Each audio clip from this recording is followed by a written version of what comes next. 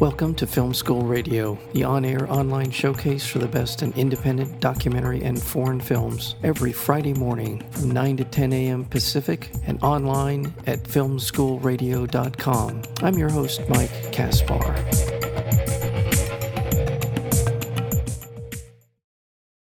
The inspiration for The Bygone was born from the grim effects of the recent oil boom in North Dakota. Beyond the environmental impact of fracking itself, the boom brought a wave of lawlessness to a region not suited to respond to the flood of tens of thousands of predominantly male workers. Along with drugs and violence and crime, this wave brought a heightened market for sex trade, which disproportionately targets and exploits young Native American women. The film is called The Bygone, and we're joined today by the co-directors and the co-writers, screenwriters of the film. That would be Graham Phillips and Parker Phillips. To both of you, welcome to Film School Radio. Hello, Mike. Glad to be here. To both of you, I'll ask both of you. Graham, I'll start with you. And where did the specific story for The Bygone come from? Well, it was inspired by real-life events. In college, I was a U.S. history major, but my thesis studied on Native American. I focused on Native American affairs. My thesis was on indigenous resistance to colonialism, but sort of through a lens of sexual violence against Native women. It's been an issue that's plagued this country for a really long time. So my brother actually sent me an article that the New York Times had released.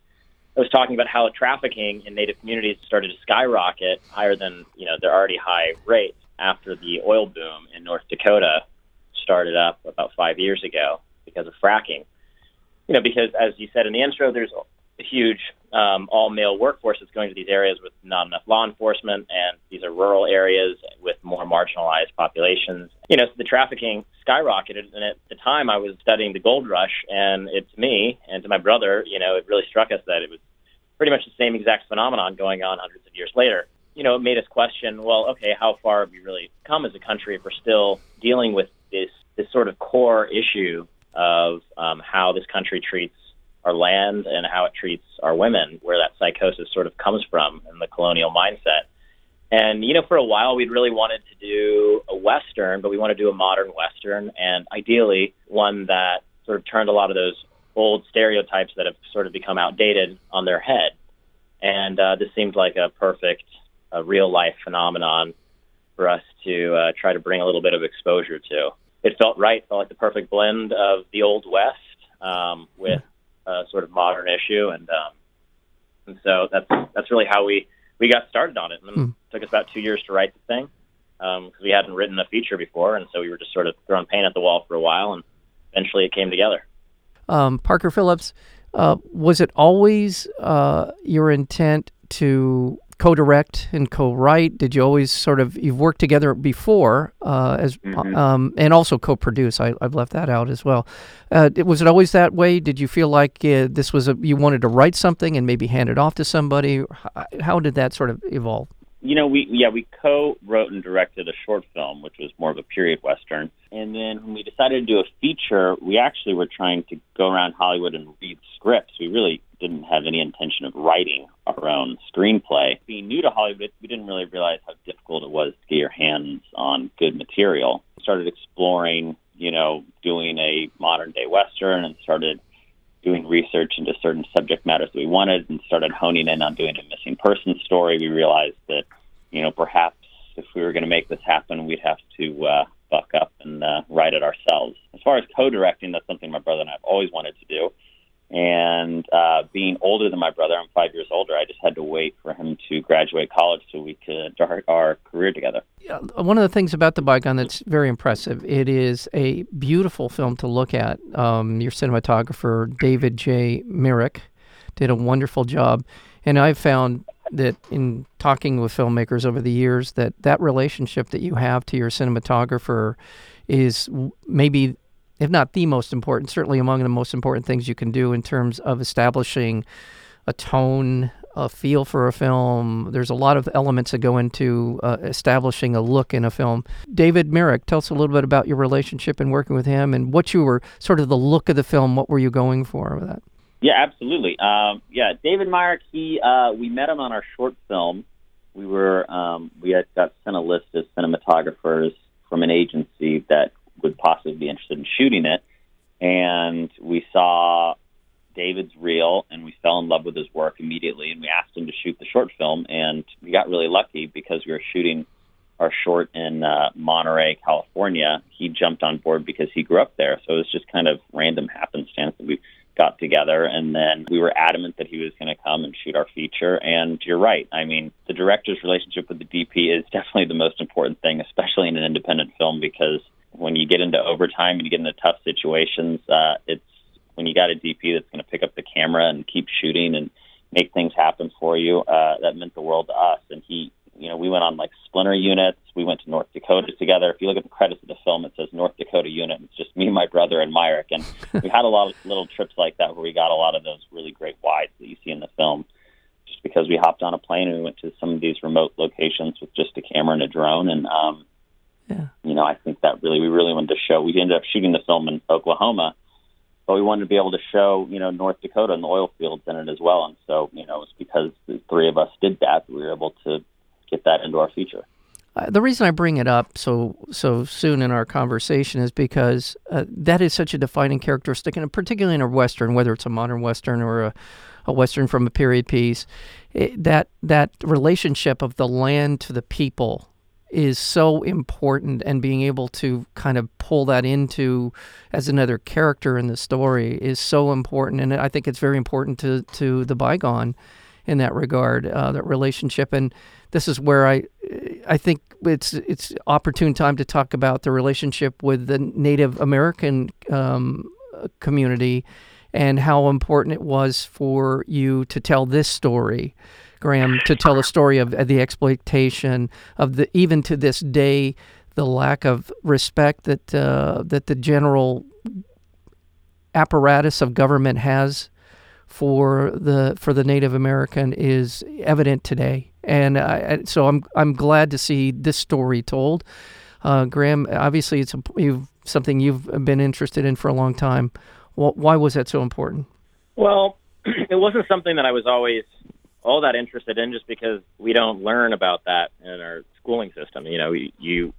There's a lot of erasure that goes on. The disappearance of the Native American is not necessarily something that's such a reality as it is like a myth that's propagated. I always collected little Native American artifacts and whatnot. We grew up in Laguna Beach, and there's this Native American art gallery, and I was always really interested in that for some reason, even when I was like 6 or 7, and I started collecting that kind of stuff in my room. And so I didn't really think all that much about it, but I was surrounded by all this Native iconography and stuff growing up. And then, flash forward, 10 years or so, and I'm in college, and I'm taking my first history of the American West course. And I just started to realize, Native American history is American history. It's just from a perspective that you just haven't heard before. And I grew more and more interested in it, and more sort of frustrated that I hadn't heard any of this stuff before. The more that you learn about Native American communities and, their ideals, specifically their traditional ideals, the more you sympathize with what they've gone through. I mean, what's really interesting to me is that these values that we sort of now espouse as pretty progressive, respect for, the land, taking care of the environment, making sure that there's a good safety net for everyone in your community and looking out for everyone, and sort of this more extended idea of family and less rigid borders, and the whole idea of nonviolence is actually, it actually isn't all that progressive when you think about the fact that it was there in Native communities before this country was even founded. So in some ways, it's like, the most conservative of values as you can possibly have. So to me, that was sort of mind-blowing to think about. Yeah, so when you sort of understand where they've come from that perspective, and you see all the violence and all of the issues that plague their communities today, you think, okay, well, what happened? And obviously colonization happened, and I learned more and more about it. And you start talking to these different Native activists that are very passionate about it. And, specifically when it deals with Native women, that's been such a serious, touchy subject for such a long time, that when someone does get an outlet to speak about it, it can be rather cathartic. I know that it was for a couple of our Native castmates, Takala Black Elk and Irene Bedard. They both had been affected in their families by violence against some of the women in their family. A couple of them they've dealt with disappearances that law enforcement weren't able to help out with because of resources and it not being a high priority. And so when they read the story, they were just like, yes, we want to tell this story, but we don't get a chance to all that often. I mean, Irene had testified before Congress when they were adding the tribal title to the Violence Against Women Act, but it's different when you get to tell it in a story, it has a bit more narrative freedom. And so it's just really nice to get to work with them on it, get to get their insight on the script and make certain adjustments, because obviously, we can do as much research as we possibly can, but at the end of the day, if you don't talk to the people that are affected, you're going to end up with something half-baked and, sort of more voyeuristic in its narrative.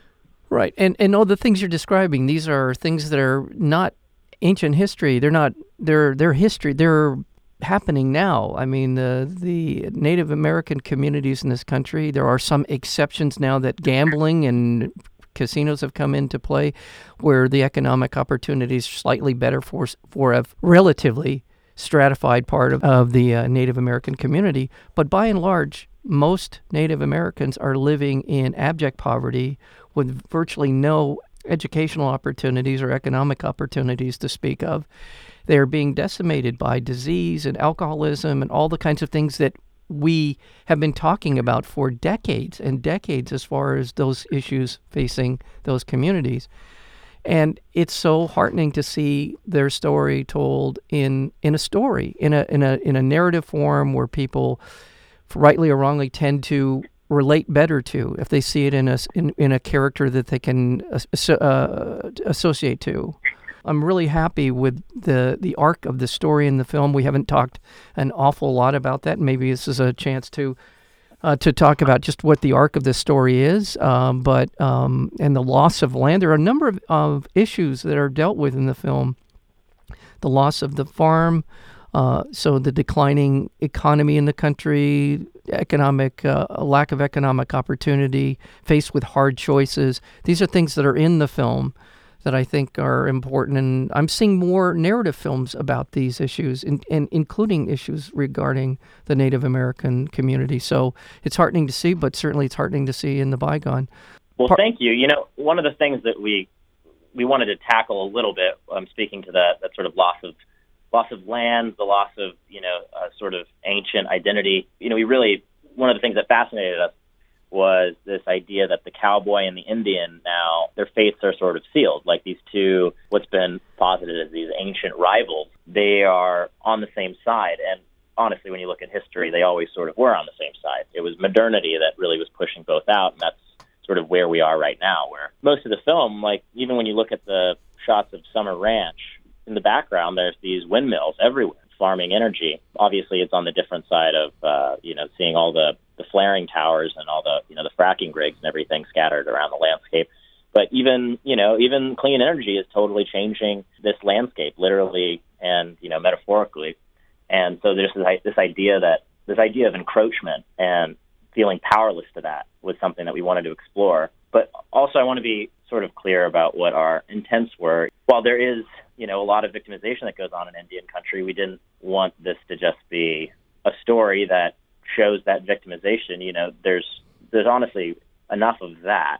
What is important is to show there are heroes in Indian country and that they've been fighting for centuries and they're still fighting today, and that this is not a case of other people coming in to help them. And all these major shifts that have come about, that's sort of what my thesis was all about, these major shifts where progress was made, cultural identities were reaffirmed, and certain laws got passed that protect tribal sovereignty. All of those bits of headway, it started at a grassroots level in Native communities. So they've really been helping themselves more than having other people come in and sort of fix things for them, which has sort of been a common misconception. So when we had on the surface this story about this white cowboy who wants to go save the day because he's fallen for this Native American girl, we were obviously very careful to make sure that she was asserting her own agency and that, in some ways, without giving too much away, she becomes a hero in her own right. So that was one of the things we really focused on. Yeah. No, I thank you. And thank you for clarifying all of that, because I think that is important. Absolutely. And I think it's an important part of the film. I'm going to switch gears a little bit here in the last minute or two that we have together. Graham Phillips, is it difficult to take direction from your brother Parker? Do you work through that on the set, or how is that? How is that to have your brother directing you at times? Only because I know he's right, and so if I do, if I'm doing something and I think that he's right and I had the wrong idea, for a moment I'm a little ticked off more at myself that I didn't see it first. But pretty much I just we let all that go. It's like, especially when you're working on a film with, you don't have all the money in the world and you only have a couple dozen days to shoot it. You just, whatever makes it go more quickly. So I actually felt like we had a pretty smooth, very efficient way of communicating. He didn't have to fluff me up at all. He just came in and was like, you got to do it this way. And we'd be done with the conversation in about 2 seconds. Yeah. Well, you mentioned it. How many shooting days did you guys get for this? We had 25. That's good. That's not, it's in an independent film production, 25 seems about the average, if you will. I've recently had somebody come in who said they had 14. And then it all depends on the problem was so many different locations. Yeah. When you're dealing with horses and when the thing takes place all over the place, it becomes a day suck when you got to change locations in the middle of a day, and then to go and shoot in an abandoned gold mine that we pretty much had to. We didn't make from scratch because we went and we filmed in this place, Alabaster Caverns. But it's just the more bizarre locations you have, it's just hard to rig it with electricity and the lighting. The whole thing. And, you know how that works. Yeah, and you're right. You're indoors. You're at the ranch. You're at the brothel. You're at the bar. You're on the road. You're in the gold mine. All these kind of things. That's a lot. There's a lot of stuff. And the film looks it. I mean, it looks like you spent more money than you probably did on it. And I think that's one of the attractions of westerns is there's kind of a built-in expectation and a look of westerns. It helps, I think, a filmmaker, especially one without a lot of money. But you guys got a lot out of what out of your budget, I'm sure. But well, congratulations on the film. And I want to let people know how they can find out more about The Bygone. There's phillipspictures.com. That's your name, PHILLIPS, pictures.com to find out more about it. Is there a better place for people to find out about The Bygone than that? You can watch the trailer there, and then if you go into iTunes, Amazon Prime, you just type in The Bygone, you can pre-order it, and it comes out November 12th. Yeah, it's coming out real soon, November 12th, so be looking for it. My congratulations to both of you on the work here, and I hope you continue to collaborate. You guys have got a good thing going, and all the best. All the best to you. We've been speaking with Graham Phillips and Parker Phillips, the co-directors, the co-writers, co-producers, as well as Graham was literally wearing the hat as one of the lead actors in the film. And so I want to thank you both for being here on Film School Radio. Thank you. Thank you.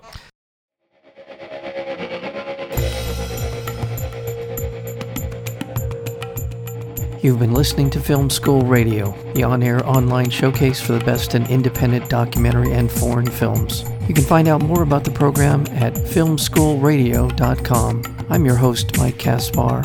Thank you for tuning in, and we'll see you next week with another edition of Film School Radio.